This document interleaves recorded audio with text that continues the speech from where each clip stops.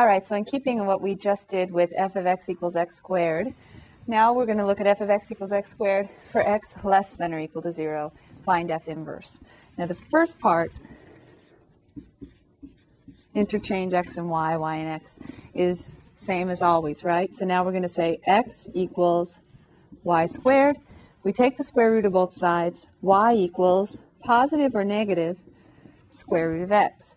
Now, as we just saw in the last example, we can't have both positive and negative square root of x, because then we would have a sideways parabola, which is not a function. We would fail the vertical line test. To adjust for that, whoever wrote this problem set up the domain to be restricted to only x values being less than or equal to 0.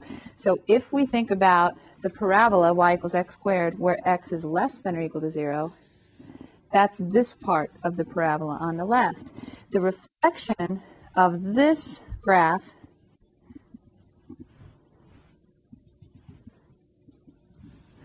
is actually down here, like that. The reflection looks like that. And so this is our f of x equals x squared for x less than or equal to 0. And the inverse function, knowing what you know about the graph of the square root of x, is negative square root of x. The y values have to be negative. Now, why is that? Because, cross off this plus now, because in the original function, the domain of f was x less than or equal to 0. So for f inverse, that corresponds to the range, the outputs being y values, right? Outputs less than or equal to 0.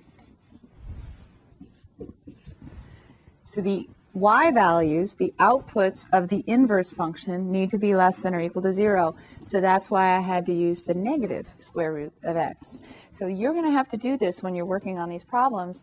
You're going to have to look at what your domain is given to be, then realize that that corresponds to the range of the inverse function. So you want your range to be less than or equal to 0. So that means you need to take the negative square root of x. You can also see it from the reflection of the left-hand side of the parabola in the line y equals x, and you get the bottom half of the sideways parabola. So you get negative square root x. So that's the answer. You say f of x inverse of x is the negative square root of x this time. The other option that we had before, now we take the negative one. Now, I mentioned this idea of one-to-one, and you can see that if we restrict the domain of the parabola, this does pass the horizontal line test for all for all possible y values. For all possible horizontal lines, the graph only passes through each one once, and that corresponds to our inverse function being a function passing the vertical line test. So just to show you some examples of what's one-to-one and what isn't, over here I have the definition of one-to-one. I mentioned it out loud, but now it's written down here. A function f is one-to-one if and only if, meaning if you know you've got for each y value only one x value, then you can say one-to-one. Or if you know it's one-to-one, then you know for each x, for each y, there's only one x. So for each y value, there's only one x value.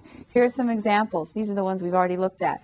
Y f of x equals 3x minus 5. It's a nice linear function. As long as it's not a horizontal line, then we're going to have a one-to-one function if it's linear, right? Because linear functions only pass through horizontal lines at one place for any horizontal line you can imagine. So it passes, we say, the horizontal line test.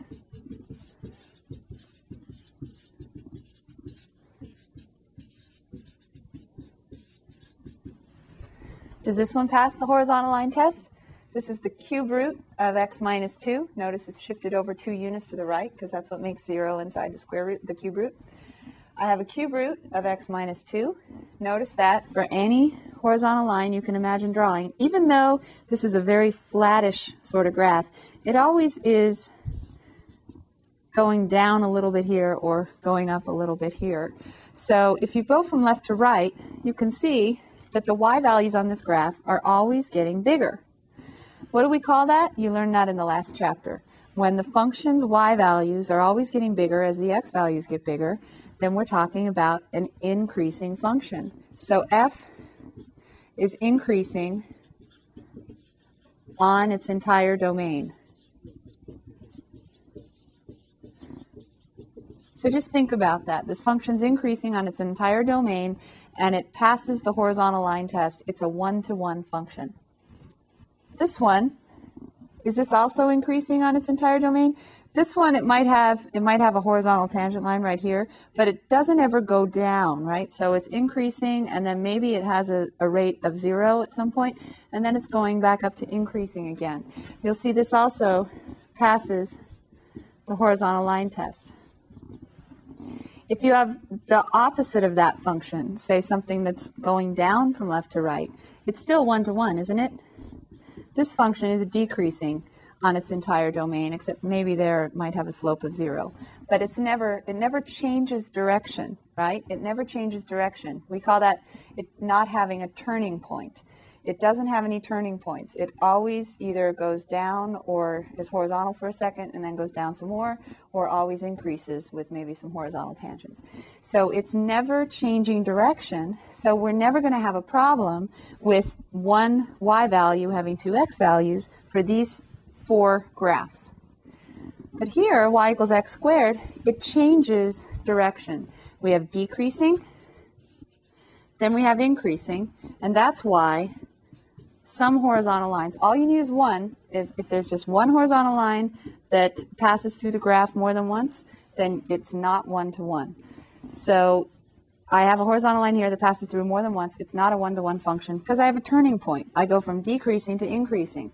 Similarly here, I go from increasing to decreasing, failing the horizontal line test here, here, in lots of places. So these fail the horizontal line test. I'm going to shorten this. Fail the horizontal line test. This last one, does this pass or fail the horizontal line test? We're okay there, right? And we're okay here?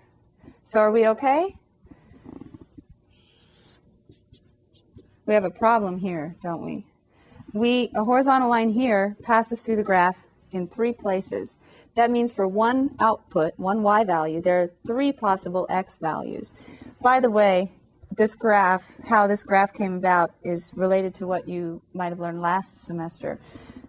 We have a 0 at -1, we have another 0 at 2, and we have turning points. I have a turning point at -1, and I have another turning point right here. I'm not sure what the x-coordinate is, but it's right here. You can use what you learned in the last chapter to figure out what this point is using this formula if you'd like.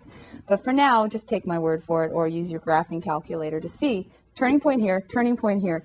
The turning points cause the problem because they make the graph go from up to down or from down to up, and we have a place where we fail the horizontal line test. So because the function's increasing in one place, then decreasing in another, that causes the problem. And so for that reason, I'm going to show you some examples. They're going to come up where I'm going to show you how to use the derivative to tell if a function is one-to-one, even if you don't have an easy way to graph it. So here the derivative would be what on this side? The derivative would be positive here, right? And here the derivative would be negative. So for different x values, you can have a positive derivative or a negative derivative. That causes the problem. That's why it's not one-to-one, this particular function. So here's some examples of one-to-one. Feel free to pause and stare at them some more. Feel free to draw some pictures on your own and see if you can decide whether or not they are one-to-one or not.